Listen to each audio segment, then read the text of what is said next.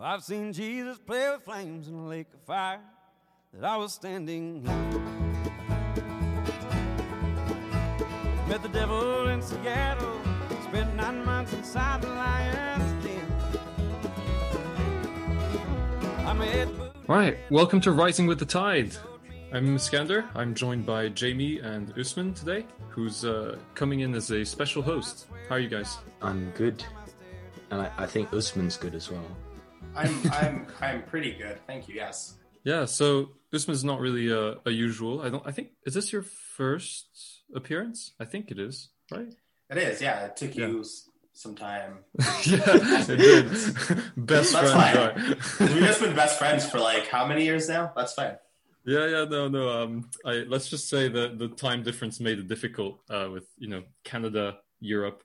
So this is our second episode actually coming in as Rising with the Tide. I still want to preface this by saying that if some of you may be confused with the name change, we were indeed called the Human Odyssey Podcast a while back, and we've had to change it because of reasons, which I don't really want to get into, but if you check our Twitter feed, you will probably find out. Creative rebrand. Yeah, let's just call it that, creative rebrand. Corporations are fun and good. Yes, and we can't legally name the corporation that fucked us, but we may do an episode on it at some point. But enough with this intro. I'm really excited for today. We've got a super special guest. We've got Ben Burgess, who is a philosophy lecturer from Rutgers University, columnist for Jacobin, an alumni of The Michael Brooks Show and Dead Pundits, and also, more specifically, the author of Give Them an Argument and the creator-host of Give Them an Argument podcast and YouTube show. Ben, welcome. Yeah, thanks, Gator. How are you today? I'm pretty good. How are you? Good. We were really, I guess, positively surprised that you'd come on. I guess we've been watching you from afar, but it feels a little surreal sometimes to have people that we've watched for a while come onto the show. I had the same thing with Sharon Burrow, who's the head of the ITUC, the biggest workers union, or people like Joanna Haig as well, who's an IPCC author. So thank you so much for coming. It's really an honor to have you on. Well, I appreciate that. Thanks for having me on. I suspect that you're going to ask me about things that I don't actually know anything about, since you said something about the nitty gritty of environmental stuff. So we'll see. Yeah. We'll see if you end up deciding that you made a mistake at some point. Over the course of the conversation. I think we'll be fine. I think I've listened to most of the GTA show. I especially actually today listened to the Zizek episode. Absolutely loved that. Do you want to maybe explain for readers? Gosh, we're not a reading show. Do you want to maybe explain for our listeners who you are as a lecturer, but also maybe as a host, as a writer, and what Give Them an Argument is? Yeah. So sure, I guess for the benefit of everybody reading the transcript of this, I will say that. So yeah, my day job is actually not. This doesn't matter at all, but not at Rutgers anymore. It's right at Georgia State University, Perimeter College in Atlanta. But it's the same job essentially. Mm-hmm. So I teach philosophy classes. And that's what the day job is. But I also, as you say, wrote this book about political arguments, and which then led to doing this regular segment on the Michael Brooks Show called The Debunk, where I kind of try to take apart, different, right-wing and centrist arguments, and then and various other things, but most recently, my own show, which started last year, Give Them an Argument, which is, does a mixture of different kinds of things. There's a segment where my friend David Griscom, comes on to talk about music. We do different kinds of, political and cultural commentary, but as indicated by the name, it's also very debate heavy. Mm-hmm. Yeah, actually, I've really appreciated that. Seeing you going and debating all sorts of people on all sorts of different podcasts and shows. Just to ease your nerves, we're not here for a debate. I guess it'll be more of a discussion, but I think you'll find that we have quite a lot Given the in subject common. matter, you would win. I'm not sure. We're not trained scientists. Everyone who's listened to even one episode of the podcast knows that we're always in disbelief at how intelligent our scientists that come on are. They're absolute props to them. They're amazing.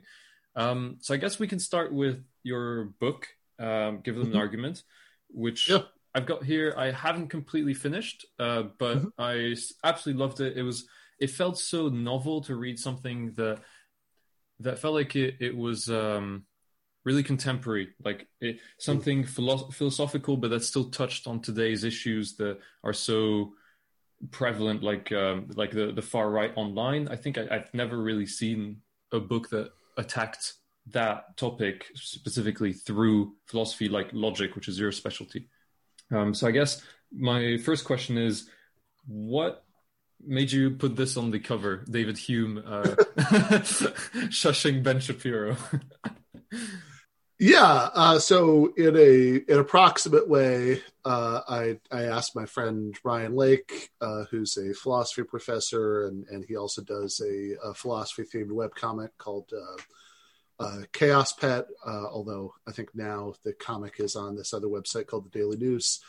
If he wanted to draw something for the cover, and he's the one who came up with that. But it's also something that he came up with because one of the big themes of the book is about is represented by that image. So Ben Shapiro, who you see there on the cover, is fond of saying facts don't care about your feelings, by which he seems to be to indicate that fuzzy-headed leftists come to their moral and political conclusions on the basis of their feelings.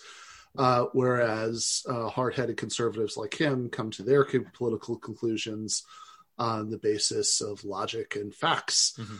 And since a big part of the book is about trying to think about what the relationship actually is between all of those categories, and my claim, which is derived from this 18th century philosopher David Hume, is that there are no political conclusions, without feelings. That wouldn't make sense. So, or to put the thought more precisely, once you've decided what your political or moral goals are, then facts can be very relevant in helping you figure out how to achieve them. That you can look at different plans that have been tried, in different contexts, and see which ones worked out better, for example. So that makes sense, but you can't logically derive from just neutral facts what your moral or political goals should be in the first place. So ultimately, when we talk about which goals you care about, you can maybe logically extrapolate that from some more basic goal that you care about, in a more fundamental way. But once you kind of reach bottom, right, the things that you care about in the most basic ways, then that's kind of it. That there's no, you certainly can't derive it from the like regular neutral empirical scientific facts. So this is so this is something David Hume made a big point of. This is sometimes called the fact value gap, or the is ought gap, that statements about what should happen, what ought to happen, what would be right or wrong, what outcomes would be just or unjust, can't be derived from premises that are just about about what is in fact true. That doesn't tell you by itself what should be. It could be relevant to it, but only in combined with some sort of normative principles, only when combined with some kind of principles about ought, right? You need to have ought in to get ought out. So, to pick a concrete example, and continue to pick on Mr. Shapiro, there's a wonderful interview from I think mid 2019, where Shapiro was promoting his new book, The Right Side of History: How Reason and Moral Purpose Made the West Great. And he was interviewed on the BBC. Oh, yes, of course, that interview. Yes. And he very quickly decided that the interviewer, Andrew Neil, was a biased liberal. He ended up storming off. There are many funny things about this, not least the fact that Andrew Neil is actually a fairly right-wing Tory. He's just a BBC interviewer, so he doesn't do the kind of ridiculous softball interview that Shapiro is used to for the United States. But what a really telling moment in the interview is, because Neil is giving Shapiro a little bit of a hard time. He feels like that's his job as a journalist, ask him tough questions. He's challenging him on his support for extremely harsh anti-abortion laws that were just passed in the state of Georgia. And, he's, sort of rattles off the grisly details of the law. You get this prison term for an abortion, even at this, many months, whatever. How could you support this? Isn't this barbaric? And Shapiro says in his typical, kind of sped up chipmunk voice, that that is what it's like. Well, it's science. So the reason I support this is science. And what he means by that is that, science, tells us that a fetus is, alive and genetically human, from the moment of conception. It's a human life. But that's only relevant to whether abortion is even wrong, never mind, what the laws should be about it, if you start from the moral principle that anything that's alive and genetically human has a moral right to life. Mm-hmm. And of course, that's where all the action is. That's where the entire debate about abortion lies, is whether that's the case. And science can't tell you anything about that. That's just a separate subject. So because what you have to do there is you have to sort of think through, and this, again, this is where logic applies, but it's just that you can't do, you're not logically extrapolating just from the facts. You're trying to think through your moral intuitions and make them consistent with each other. So say, okay, well, do I actually think that anything that's alive, that the relevant category for having a right to life is being alive and genetically human? That's not obvious. If like the aliens on Star Trek really existed, presumably they would have a right to life. We couldn't just kill them for food or whatever. So even though they wouldn't be genetically human. So, if Vulcans would have a right to life, then the genetically human thing can't be a necessary condition for having that right. Is it even a sufficient condition? Mm-hmm. If scientists found some amazing ways to keep a human hand alive in a laboratory, without being linked to a human body, would ending the experiment be murder? Again, it's not obvious to me that it would be.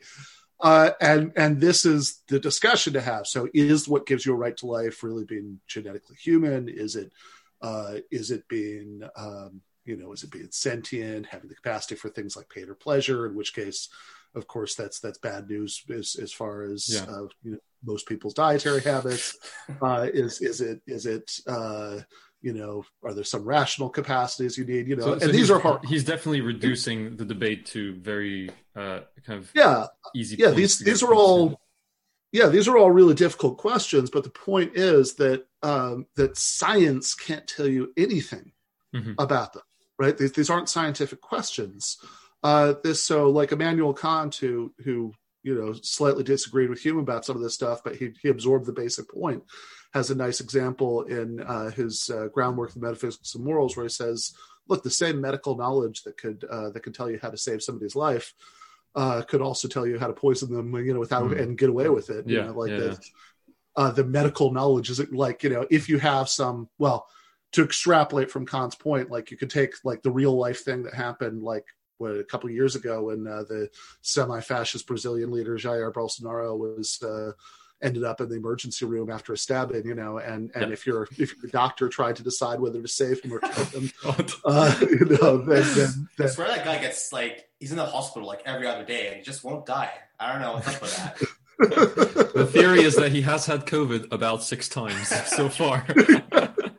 But I want to pick up on that because I think that's not the Bolsonaro thing, but the facts and logic and emotions thing. I just want to read quickly a part of your book. This is just from chapter 1, so this isn't a huge spoiler for everyone that wants to read the book. But so Ben writes, where is it? Yeah, Star Trek having given generations of American television viewers the very mistaken idea that logic has something to do with being unemotional. Both free market libertarians and creepy online ethno-nationalists delight in contrasting their investments in facts and logic with the left's alleged obsession with emotions. Many leftists quite correctly sense that the point of this rhetorical strategy is to turn the disturbing lack of empathy with the victims of right-wing policies into a virtue. And I think that really hit the nail on the head. Maybe not the Star Trek bit. I'm not sure how much I agree with that.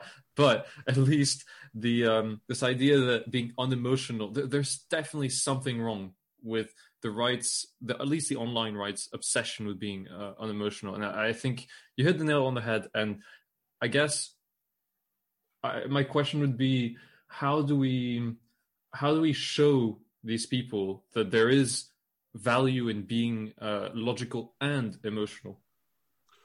Yeah, well, I mean, the real trick is that it's not that like they actually are, you know, it's not like any of these people actually are, you know, Vulcans who don't, you know, who don't have emotions, or in whatever incredibly inconsistent way that was ever portrayed in the show, that they are, right, just as emotional as anybody else, if not more so.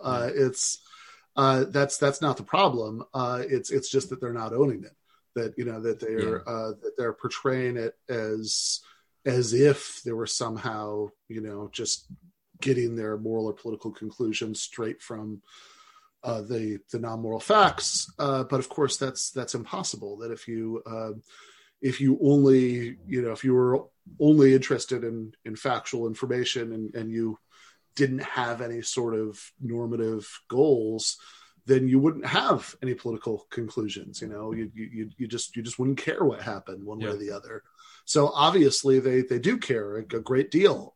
They care, you know, in the Shapiro case, right? You know, he cares about, you know, he cares about, you know, preserving fetal life, cares about not having gays over for dinner, things like that. Yeah, that's right. Strong feelings about that. Yeah. Notoriously, that's right. He'll go on go on Dave Rubin's show, but he wouldn't. And it definitely has something to do with I think a lot of people's kind of blocking out their own emotional responses, and maybe a lot of, you know, toxic sort of masculinity is involved. I think not being able to be in touch with your emotions is just a rejection of it, really. Yeah, so I think that I like that you said in touch with, because again, I don't think that it's really a question of being emotional or not being emotional. I think it's really just a question of being honest, you know, being honest about it. That if you're you know, if you're a libertarian, you know, and you have the sort of view that a lot of libertarians do, which is what oftentimes when people hear like the word logic, when they think about politics, it's what they think of, that you've got like a couple of really basic principles and then you just extrapolate everything else from that. So, you know, you've got some principle about property rights and non-aggression, and, you know, and then you just sort of doggedly follow it wherever it leads, that they think, oh, that's being logical. Of course, it's not, right? I mean, if logic is the study of when arguments succeed in delivering their conclusions or not, then sure. I mean, you could have argument from a couple of a priori principles. That's a good argument, you know, at least as good as the principles are. But it's not even like, you know, if you never actually pause to question the principles or see if there are other ones that you have to balance them against. Yeah. It's not really very good reasoning in a larger sense. And, a historical argument is an argument, a sociological argument is an argument. And ultimately what people are doing, right, when they sort of, robotically apply, this sort of libertarian, principles to everything is, they care very intensely about, private property rights. And their politics are entirely based on that, the appearance of unemotionalness, which they might encourage, by saying, I'm not about, reals over feels. I'm just saying, it's because they don't care about a bunch of other goals that I think any well-adjusted human being, would care about, like, whether people, die of easily treatable diseases and, and all of that stuff, but that doesn't mean that they don't care about some principle, so it doesn't mean that they don't care, they're not emotionally invested in something. It's just the wrong something. Yeah. Would you say would it be accurate to say that despite this is-ought gap, that reason, debate, and discussion still has that it doesn't have to devolve to talking past each other, because it's kind of like you said, kind of being honest with yourself, kind of testing your principles, seeing if they're compatible with one another. I mean, I don't think you do have to just be talking past each other.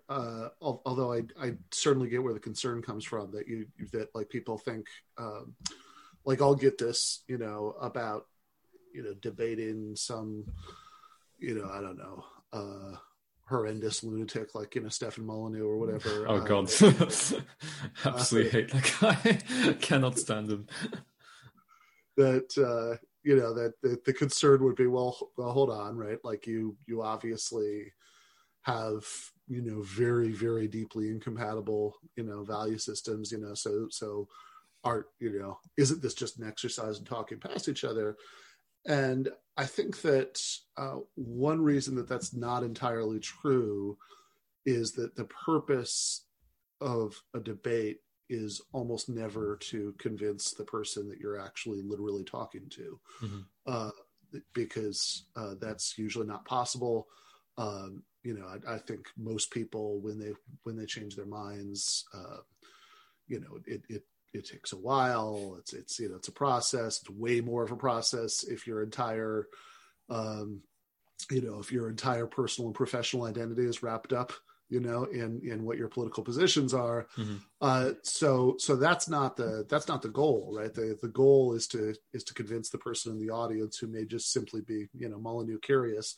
And if, and in pursuit of that goal, I think it's actually really useful if you can show people, like, I mean, yes, of course, you're right. It's good for you to do it because you're, because you're testing, your own principles for consistency and all of that, like making sure you have good answers to everything. But also, its thing about the audience is that by getting people to really dig in and embrace particularly horrible consequences, of their positions, you can make it obvious to everybody who's watching or listening, reading the transcript, that you have that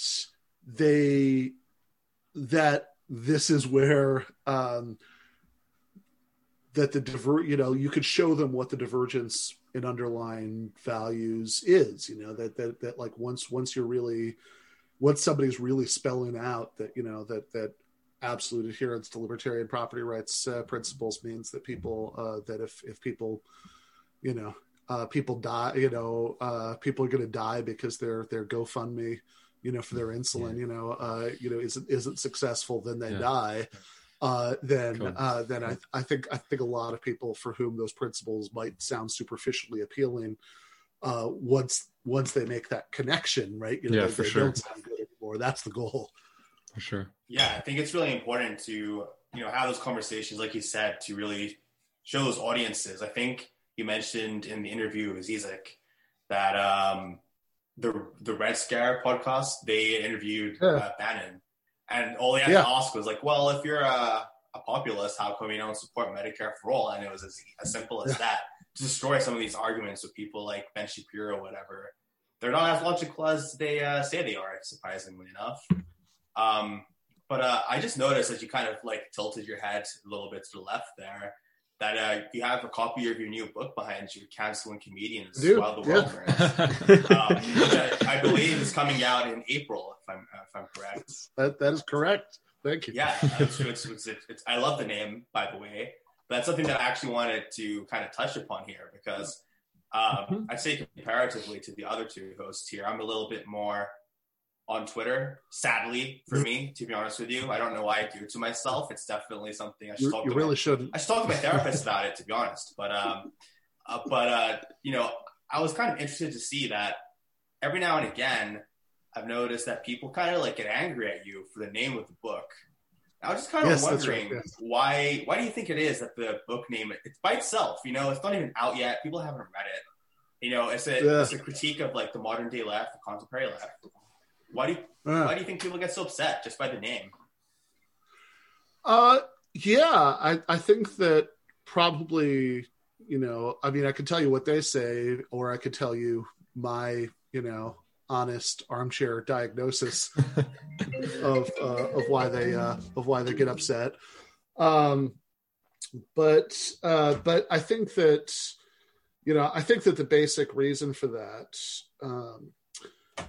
you know, what they would say, you know, like a very common talking point, you know, by people who have a problem with it is that they are interpreting it as saying that. All right, I keep on turning things off that I think would stop this from happening, but I clearly haven't figured it out. All right, okay, maybe that'll do it.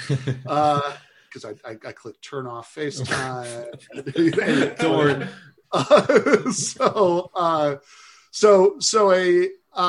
A lot of responses to this show that, you know, that people think, well, what you're saying is that the underlying subject is unimportant. So like something that a lot of people think is like a really, you know, like a really effective own is that, well, if the underlying thing is unimportant, you know, is unimportant, then and you know people shouldn't be talking about it. Then you talking about people talking about it, you know, should be equally, you know, bad. I have you know, writing about, you know, canceling comedians while the world burns, which I think is a little funny as a response, because I thought not very subtle allusion in that title was to Nero fiddling, you know, while Rome burns, and I don't think like you sort of imagine a you know, a Roman writing a little, I don't know, I guess they didn't have pamphlets, but, you know, scroll or something. Going around with a bag of scrolls, just like, here we go, guys. Half of them just being like, I can't read. What is this? Yeah, that's right. Well, a lot more than half, yeah. And, you know, the emperor is, you know, fiddling while Rome burns. Mm-hmm. And I think nobody would think, oh, well, you know, and here you are complaining about the emperor while Rome burns, you know, like that's not really a, you know, good response, especially because once we unpack the different, you know, like where the limits of that analogy, I mean, the problem with Nero fiddling while Rome burns is that he should have been spending that time, you know, directing efforts to stop the fire. If he'd done that and then like he'd taken a fiddling break every now and again, that would have been totally fine. But in this case, it's not just that, you know, or, you know, the problem isn't even primarily, you know, that it's a waste of time, that, you know, if you do like good activism and organizing, you know, 95% of the time, but then you but then you participate in Twitter outrage mobs the other 5% of the time, then that 5% actually undermines some of the good work that you're doing in the other 95%, because it creates this absolutely toxic impression of what the left is, and and what we're all about, that could not be less appealing to most of the people that we want to win over, and as well as just being a terrible way to relate to other human beings. I really want to touch on that, actually, because this is something that I've been discussing with friends and stuff as well, but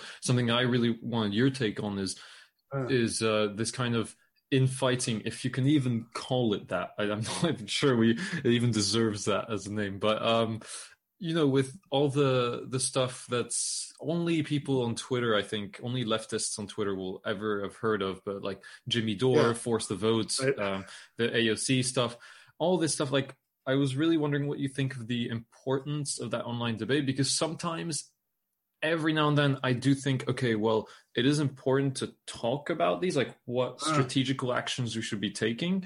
But then, on the other hand, it feels like it saps everyone's energy, and everyone's time is so wasted sometimes on this stuff.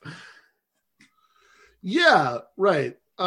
So at least in that case, I think what you can say for it is that instead of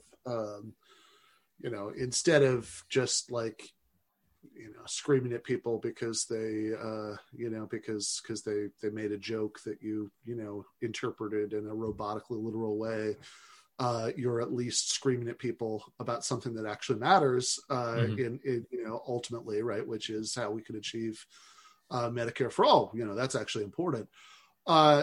That's, I think, as far as you can go in saying something positive about it. And sometimes it brings out some really weird sides of people. Like I think I saw it because you retweeted it, but with what's her name, Brianna Joy Gray, saying what she thought Michael Brooks would have said on the topic, like this sort of thing. Like, there's some, I don't know. It made me feel weird too.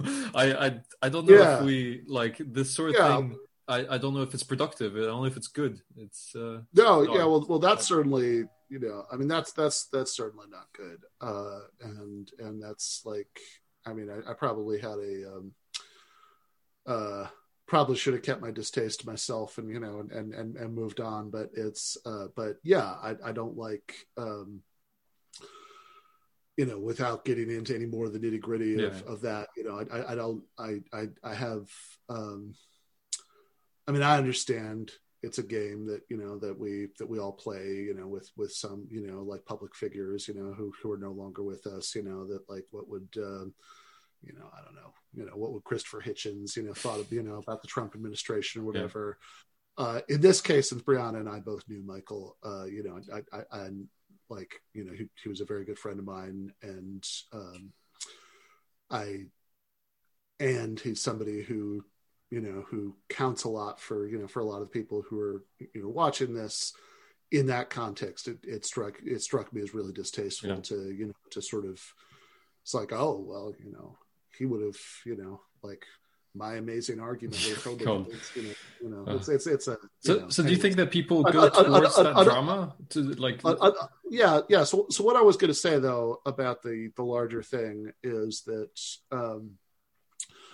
I think it is telling, even though the underlying thing in Force the Vote, is important, how to achieve Medicare for all, that there are like two levels of discussion that I think are really important to separate for the purposes of what you're asking about, which are, one, the like merits of the proposed tactic, what like, Jimmy Dore and Brianna Joy Gray, think that AOC and the others should do to help, move the ball forward for Medicare for all in Congress. And I'm totally happy to have that discussion, and probably honestly have devoted much more time to it than it deserves. But but like I wrote a long Jacobin article, sort of explaining in excruciating detail exactly why I don't think that the tactic makes sense. But that's also at that level. right? Okay, here's this like proposed parliamentary tactic. Here's why I don't think it makes sense. I'm totally happy to treat that as a friendly and extremely minor disagreement between close allies. Sure, I mean, whatever, this is like if you're just sort of throwing it out as like a friendly suggestion, like, hey, here's something they could try, then we can have that debate. But of course, that's not what it was in practice. In practice, what 99% of the discourse about force to vote was about yelling that people. Well, I don't know if I should even I should even quote it. Maybe we're PG here, but it's all right. You can go ahead. I think we've said some more stuff. Jimmy Dore yelling into the camera that people are fucking sellouts, because they don't agree with this, and that Anna Kasparian is like a NATO shill, which doesn't even have anything to do with anything, but she interviewed Madeleine Albright once, and it was definitely not a friendly interview if you watch the whole thing, but they were in the same room together, which is kind of good enough for this kind of thing, and so it wasn't really, like what it was about in practice was this kind of like orgy of internally directed, hatred, which does definitely, feed into that larger issue, and then maybe also, I guess, would be allow me to directly answer the question about why, people would get this upset, about. The title of the new book, since after all that they haven't read it, but I think that a lot of people have a kind of Pavlovian reaction to even any kind of reference to the fact that stuff like this happens, like just seeing those words together, canceling, comedians, is something that I think a lot of people really resent because they feel judged for something that has some cathartic value to them, which is yelling at people on Twitter, and it's something that I think the larger issue is that the reason that that's an important release for them, and they resent the idea that it would be taken away or judged or anything like that, is because of the deep sense of powerlessness of the contemporary far left. That we know that it's incredibly difficult, to take the levers of real world power. So how do you suggest we do that then? How do we use that energy productively and move away from all this Twitter drama and the bullshit, and actually, because I know you've been part of what is it called in the US, DSA, Democratic Socialists of America, DSA, and how do we take our energy and push it towards more productive movement buildings, organization that really like creates things, that actually gets things done, and not just debates and talks and drama? Yeah. So I think that, I don't, I don't have any, particularly amazing insight here, but I guess I'll just run through the things that actually I do think are useful, which I don't think there's going to be anything shocking on this list, but yeah, I think that, left-wing civil society organizations like Democratic Socialists of America, could definitely play, a useful role. I've got my criticisms, but they still get my money every month, and because I think it's useful. I think it's useful that it exists, and if we had something else, we would have all the same problems. So I'm still a member of it, and it's certainly an encouraging sign that it has grown so much in the last several years. That at the 2015 convention, there were 6,000 people in Democratic Socialists of America, most of whom, really it was like almost a glorified mailing list. And now it's approaching 100,000, I think. Wow. And many more of those people, I think are real, are real active members, and I think it does a lot of useful things in supporting left-wing primary candidates, in organizing tenants, to resist evictions and things like that. In efforts, to support labor unions, et cetera, et cetera, et cetera. Mm-hmm. I think all these things are very useful. I think that even in terms of Medicare for all, I think that doing, it's complicated by the pandemic, of course, but win safe. Yeah. Doing door-to-door canvassing, is something that's been done effectively by DSA, and also like the Nurses Union, National Nurses United, which is one of the major organizations that supports Medicare for all. I think the electoral component is obviously inescapable. That like the real whatever you think about this tactic, force the vote, the larger issue that gets lost in this is that the reason we don't have Medicare for all is not that, AOC isn't engaged in the right tactics in Congress, whatever you think those right tactics are.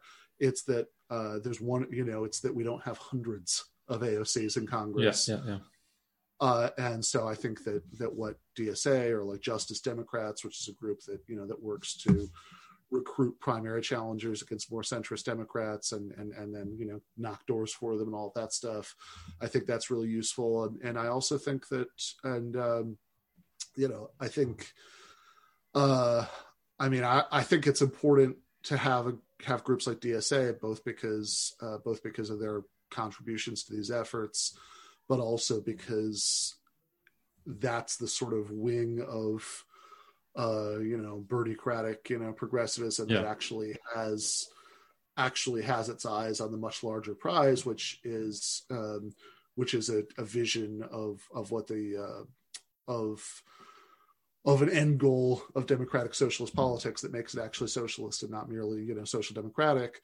And I guess the last thing I'd say is that this is the hardest part. And again, I'm certainly not going to pretend to have a bunch of well worked out, ideas about how to do it. But I think that there's no escaping from the fact that a hugely important part of this, and also I realize a lot of this, I've been saying, is very, very, very U.S. centric. Of course. But in the U.S. context, especially, I think that part of it that is incredibly important, but also incredibly difficult, is rebuilding the labor movement, because successful, socialist movements elsewhere, in the world, unless you live in some, the sort of country where you can have like the guerrilla FOCO up in the mountains or something, are based on an organized working class, and the rate of private sector unionization in the United States is like a little over 6%. It's nothing. Yeah, for sure. And so you have to have that organized working class at the base, or else ultimately, I think you're not going to get everything else else that I've been talking about. So I think I think organizing in the workplace, I think socialist organizations like DSA, I think those Bernie-cratic electoral efforts. I think those are all the things that are actually incredibly useful, and we could again multiply the list by talking about things like tenant organizing. But yeah, these are all things that, in order to do, it's not really in my interest to tell people this, of course, because I should want them to stay online to consume all the content. Of course. But if you are actually going to do any of these things that might really be effective, you actually do have to log the fuck off at some point. Very, very true. I do want to move us on to our little traditional game, which I hope you'll have a bit of fun with. And actually, Jamie, I think I finally found the name for it. You can say no. It's okay. But I thought you were gonna draw attention to the fact that this is the tiebreaker Oh, yes, also. So for anyone that doesn't know this game, it's basically an overglorified animal sound guessing game. So that we kind of stick to the nature and environment bit in some ways. And it's proved to be quite fun over the few times that we've played it, so we just kept it along. And I've decided today that maybe we should call it Noah's Bark.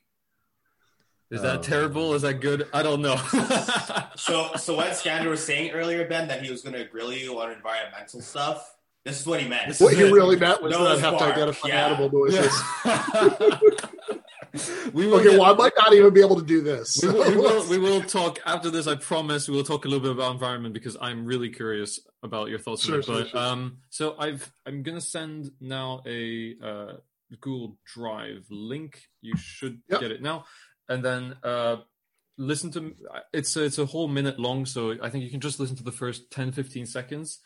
And so for anyone who doesn't know the game, the way that it works is that Jamie here represents the host team, who I guess Usman will be supplementing as well. So you can take turns, Jamie and Usman, answering for the host team.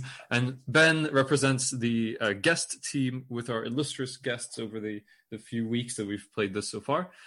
The score is still 3-3. So Jamie has actually almost been toppled off his throne. He started out really strong with several victories in a row, and then just, I don't know what happened, man. You just lost and lost. I've always had a technical majority. I've never lost that. So we're hoping, Ben, that you can please put him in his place and win this for the guest team, at least for the time being. So can you access the file? Yeah. All right, great. Now.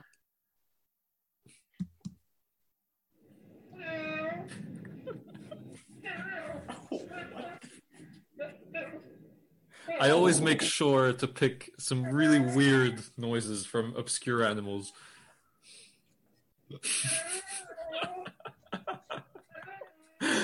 Jamie, I can see you just embarrassed and confused.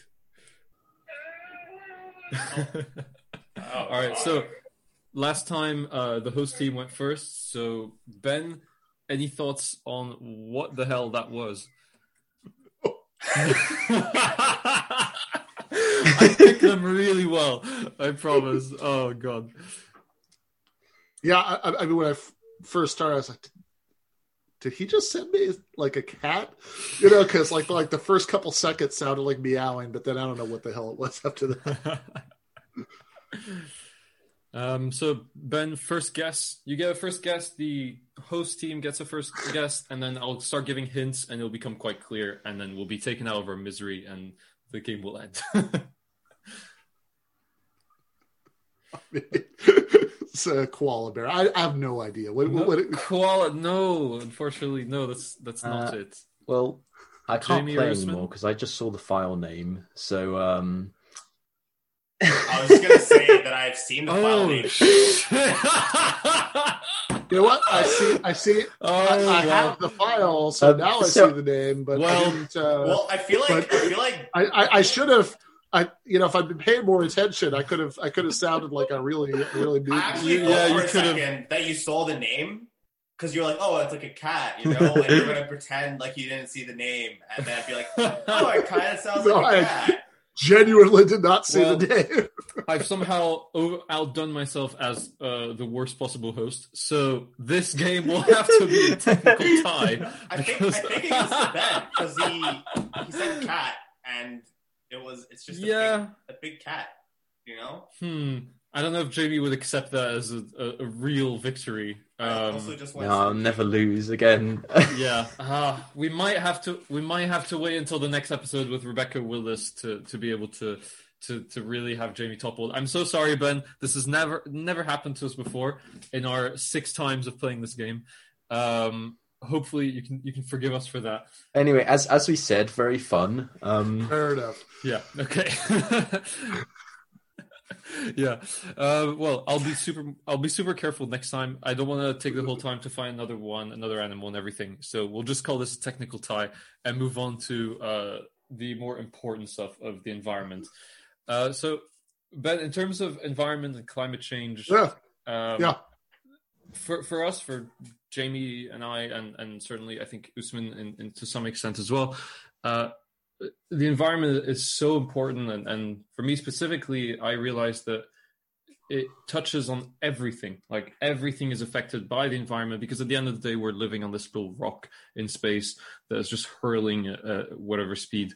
And so everything we do in terms of economy, in terms of social projects, industry, all of that, it's all affected by and all affecting the environment. And there's this real relationship that I feel like not a lot of people have properly appreciated. And even on the socialist side, which you consider yourself a socialist, right? Whatever that word means nowadays. But I think even on the socialist side, I still see a little bit of, what's the right word? I still see people not, at least to me, not willing to properly acknowledge the role of the environmental crisis and how devastating it really is. Mm-hmm. So I was wondering what your thoughts were on that personally in your own politics. Yeah. Okay. Sure. So,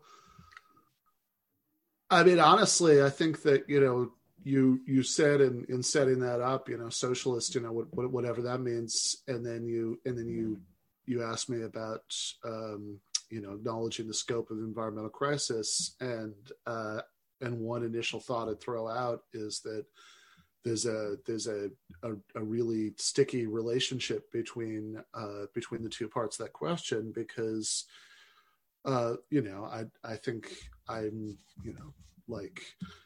have like what I say I'm a socialist, I mean I don't just mean I'm a social democrat, like I really think that we need a way of organizing the economy, that would be quite different, from capitalism. And in fact, I'll plug, it's probably not coming out until like late next year, because very little of it has even been written yet. But I'm working on a book about what that might look like, with my friend and Jacobin editor Bhaskar Sankara, and also a Australian economist named Mike Beggs, called The Blueprint. Which is about what a post-capitalist society might look like, but why I think that's relevant to your question is that this is something that I struggle with a lot. I don't have a good answer to it, because I think two things that fit together very awkwardly, if at all.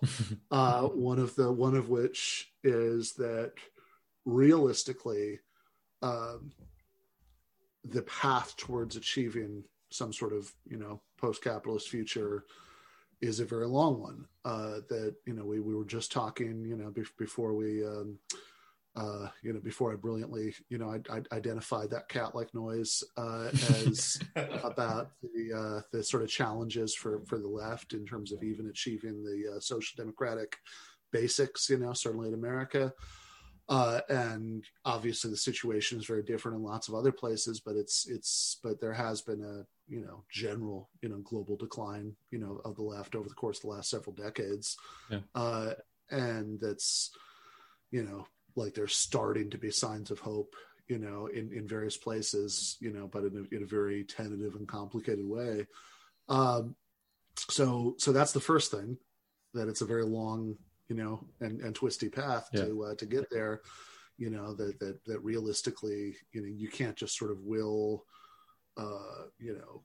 immediate radical change into being by wanting it hard enough. You have to at least start with social democracy, et cetera, et cetera, et cetera. Right. I think all that, but I also think that it's going to be really hard to do anything about the potentially catastrophic effects of global climate change without moving past capitalism.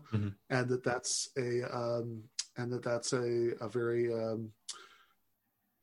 like there's the clock is ticking, as far as that goes. And so I don't know how to put those two, I mean, both of those seem correct to me. And I don't have a great answer about how to balance the two. or at least how to balance the two without just sort of accepting, a certain amount of catastrophe, between now and then, which obviously, I very much prefer not to. Yeah, We've already seen, I mean, like we've already seen, devastating human consequences of global climate change that, that the certainly the increased frequency of, natural disasters and such, other natural disasters that have devastating effects, or even, in some ways actually worse, some analysts think that a major part of, let's put it this way, not of creating the conditions, for the civil war in Syria, had to do with water shortages, that again themselves have to do with global climate change, and that, created millions of refugees, all kinds of human devastation there, and I think is a preview of what some like really some really grim things that might lie ahead, because if you because you wouldn't need, I guess I'll go back to the Shapiro punching bag one more time, and there's this classic clip where Ben Shapiro says, well, he's not sure whether it's even really happening, but let's say that it is, and and let's say that the water, like the ocean level rises, by such and such amount over such course of time, whatever, no big deal. You just sell your seaside property. There's, and of course the classic thing, is there's a YouTuber, H Bomber guy. Yes. Big shout out to him. Absolutely love him. who has this great clip where he's responding to that, says, sell it to who, Ben? Fucking Aquaman, right? Breaks through the wall, literally. But the real thing is that you wouldn't, I mean, and I love that idea that everybody just anybody we're imagining being affected by this is somebody who has who's is of the class where they'd be like, oh yeah, I'll sell my seaside property, but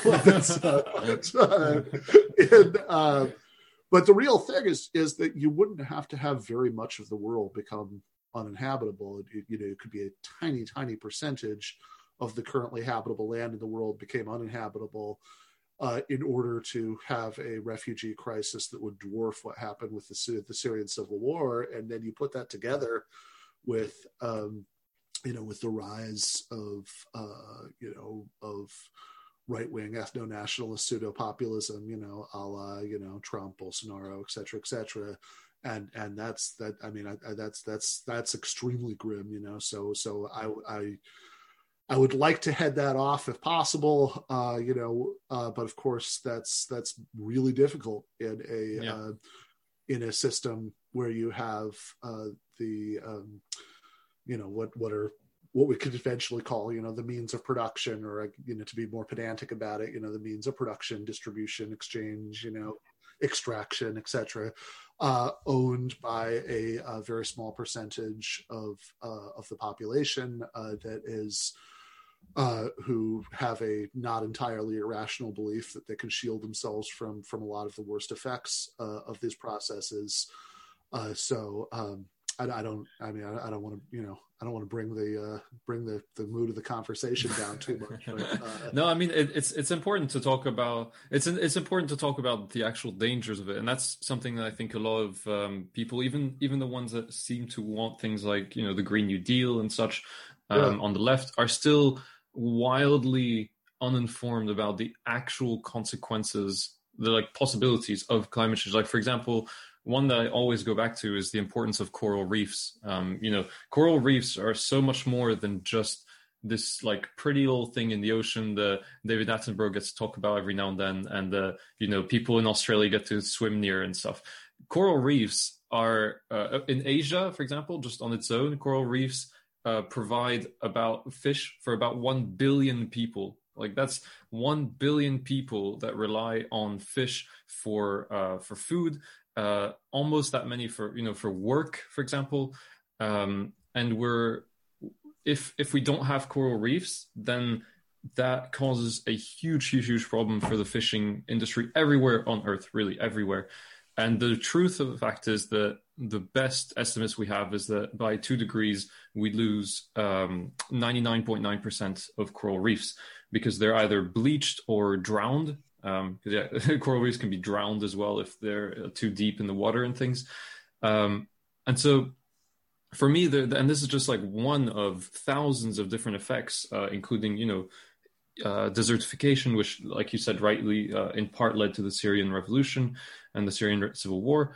And all of these things, like they might cause a lot of dread at first, but I think it can really unite us in this fight towards something that we know for a fact is happening, rather than, the kind of the usual stuff I feel we fight about, which are kind of what's the word?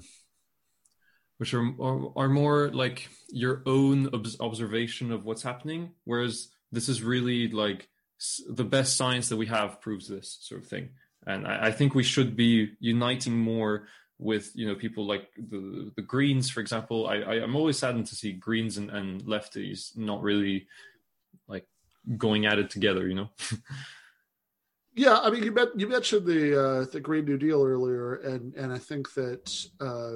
That's important, not just in itself, but as a kind of totem of a larger solution to some of this, because they're like one big problem, I think, just structurally, with organizing around something like global climate change, is like you said, that it's not something, that it's for the most part, in most contexts, less something, you see it, right, than something you're asking people to do on behalf of long-term consequences that they don't necessarily see. They have to, read about.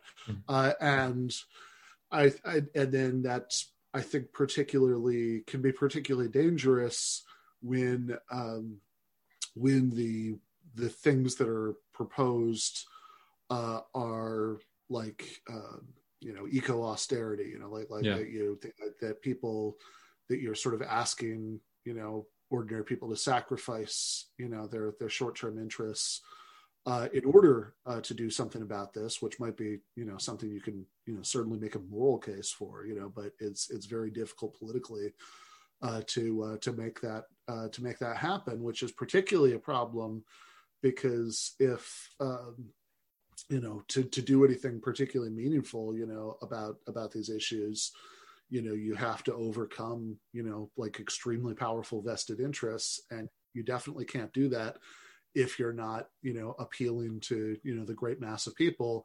And it's very difficult to appeal to the great mass of people on the basis of sort of, okay, well, this is what science tells us will happen in 10 years, if especially if that's something that seems to cut against interests that are right there, like I need to drive to work, I don't want to pay more for exactly.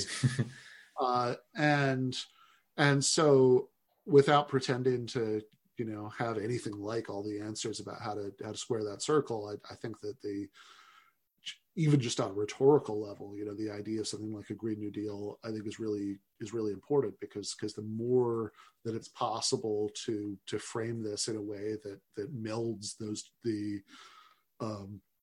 short-term economic interests of ordinary people with pursuit of those environmental goals, like the more of a fighting chance those environmental goals have.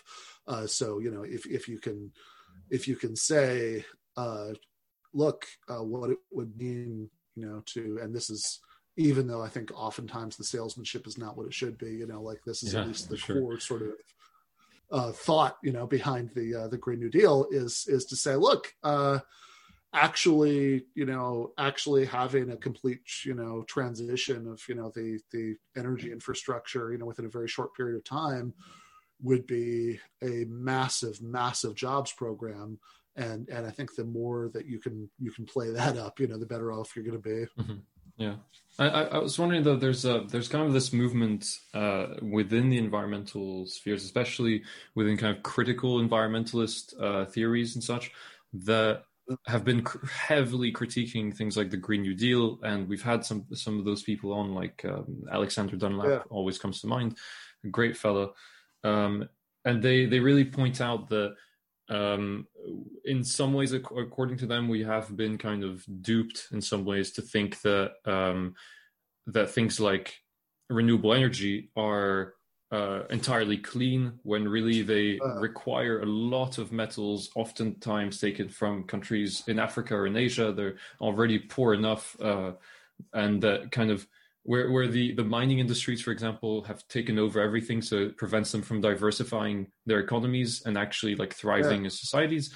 And so, and a lot of those people, what they're saying to us, at least the ones that we've had on, is that the solution is really complex, but it involves kind of obviously going for renewables, because that's the best we have. It's better than the fossil fuel heavy stuff, but not to be mistaken about the truth of what it entails, the toxic waste that solar panels cause, for example, things like that, and instead to look for de-energization and for degrowth and things like that, and to pair those two things up, and to understand that to reach those goals, we need to de-energize and degrow and go renewable as well, where we can. So I wonder what that means for a socialist program, and for like, how do we get people to understand, if this is true, how do we get people to understand that like these huge sacrifices need to be made in terms of energy? For example,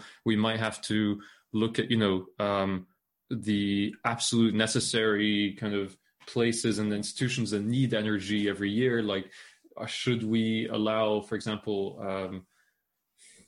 I don't know, like, I can't even think of them, but should we allow such institution to have this amount of power, or should there be quotas, that sort of thing?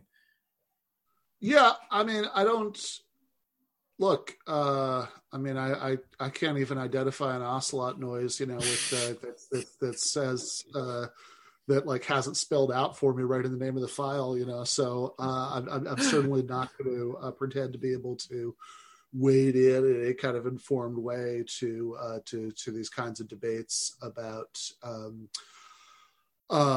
what's possible, with renewables and degrowth and what various kinds of technological developments that might or might not be realistic to hope for, might show us about that. I mean, I know that, for example, my friend Lee Phillips, has a very different perspective than the guests who you've mentioned, but I'm not going to.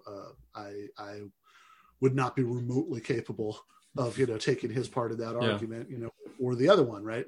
I don't know, but I think I think that if your guests who say things like this are right, then that's very that's very bad news politically, because that means that really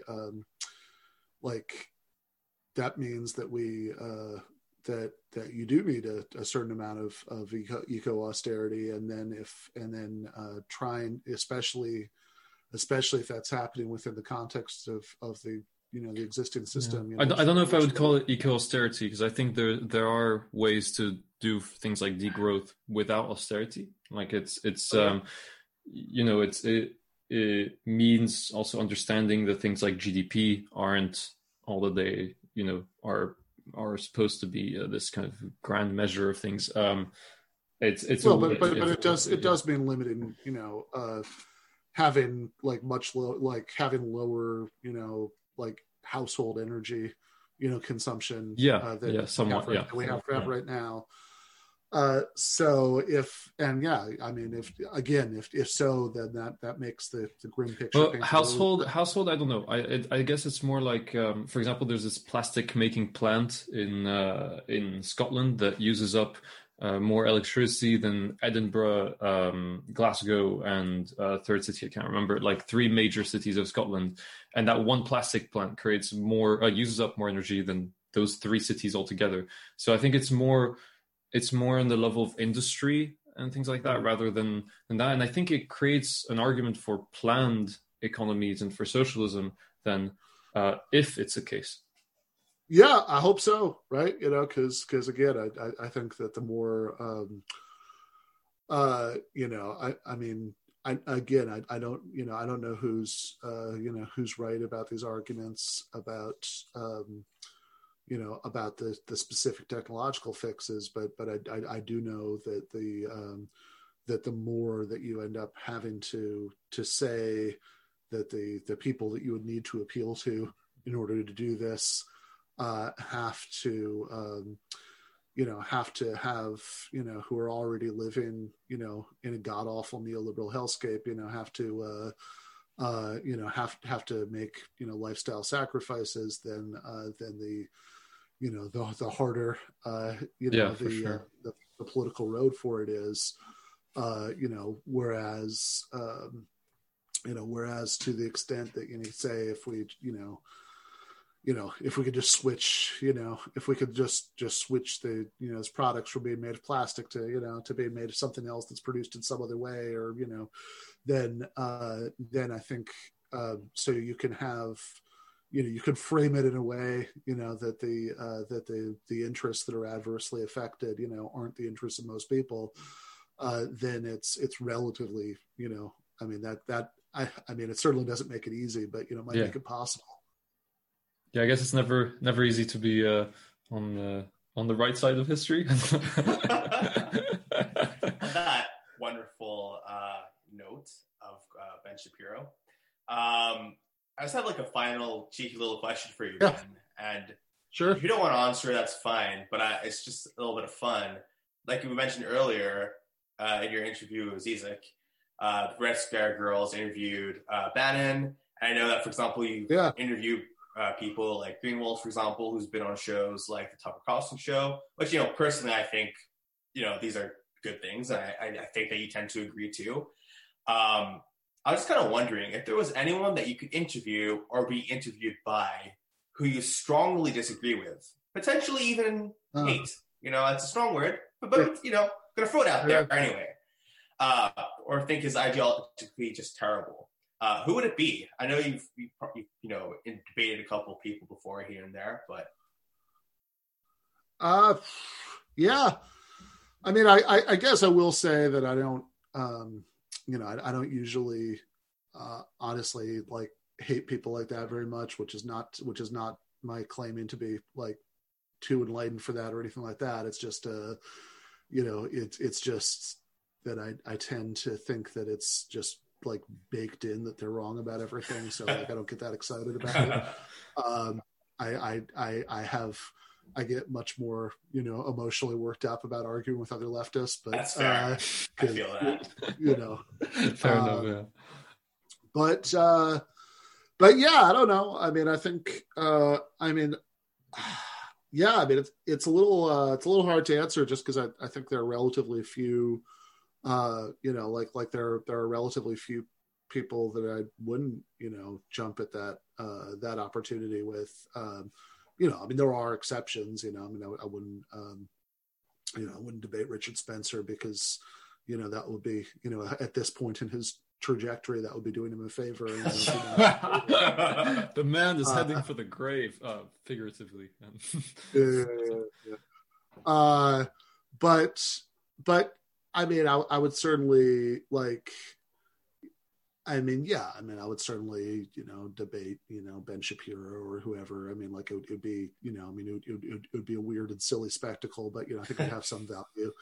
And I don't know. I mean, who would I most want to? Would you have wanted to be on the stage instead of Zizek when he was debating Peterson?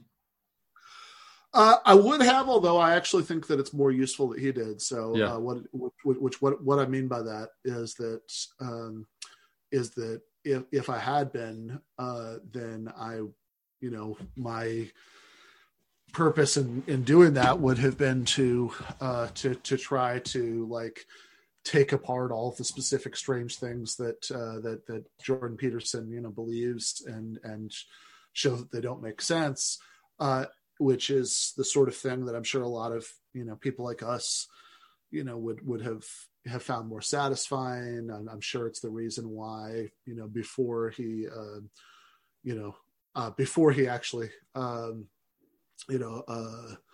accepted about Zizek, he turned down, Richard Wolff and sort of absurdly claimed that it was because of, the horrors of Stalinism that, he couldn't debate a Marxist, because he was afraid Wolff would do that, so I'm sure it's, so the thing is, though, even though that would have been more satisfying for us, I think that what actually happened was more useful, which is that you had Zizek on there who was just who was not trying to do that, who had instead, I think that he correctly realized that the young guys who gravitate towards Jordan Peterson aren't really, hardened reactionaries. They're just confused. Yeah. And so, presenting a more appealing face of the left, which is basically, I think what Zizek was trying to do, that he, emphasized points of agreement. He told dirty jokes, he did all the, Zizek things. And I think that was probably, anybody who was sort of in the orbit of Peterson, who was going to be tugged away by something like that, would probably be much more likely to be tugged away by that. So I'm glad it was Zizek, but yeah, but given the opportunity to do that, yeah, of course. Yeah. someone wrote, I can't remember who for the life of me, but someone wrote like the most perfect description of that, which was a while ago, which was like something along the lines of, it looked like an old professor leading his overzealous student through like a conversation, trying to get him to understand where he's going wrong, leading him. I can't remember who wrote that, but whoever did props. I think I read that same article, but yeah, I think that's exactly right. That he that like the image that Zizek managed to project there was a very friendly professor, like helping a very, confused student in office hours, which again, I think given the specific nature of Peterson's appeal is probably the best possible outcome. Didn't Peterson admit at some point during it that he hadn't like properly read that much Marx? Yeah, well, he did. In fact, in his opening statement, which was remarkable in many ways, he said, so he pretty much admitted that in getting ready to debate Zizek, he hadn't really read any Zizek, which was weird enough to begin with, but then he said he figured he just read some Marx, go back to to where the trouble started,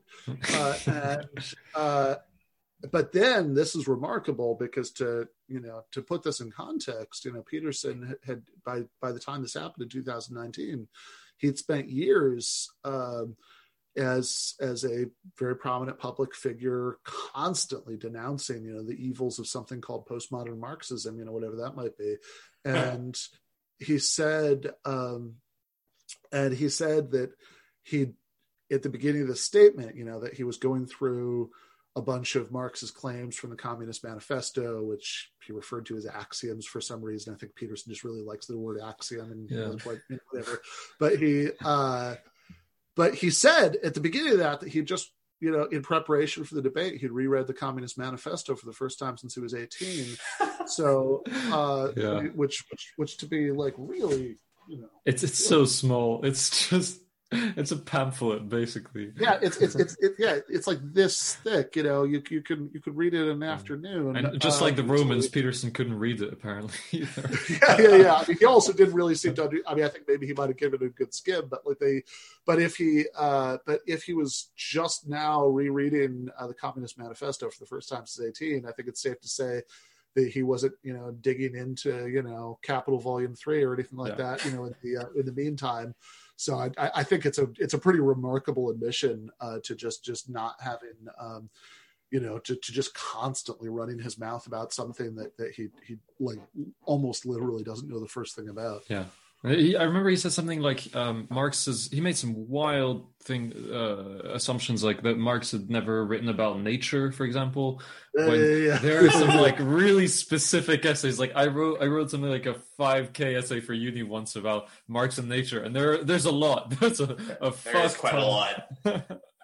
So yeah, no props to Peterson for the absolute lack of effort on that. No, which was obviously, it was, yeah. The way it played out was perfect. I think that the combination of Zizek having the approach that I mentioned earlier, and then Peterson just sort of like tripping over himself, and like, the Peterson's long series of own goals, leading up to that, I think couldn't have worked out better. Although I also feel bad because obviously the outcome of that debate, led him to developing a drug problem, and I don't literally think it was the debate, but the timing. It might have been the Serbian hospital. I was thinking the same thing the whole time. The timing's pretty great. Yeah. But on that note, we're not going to wish him any harm or anything like that. We're not like that.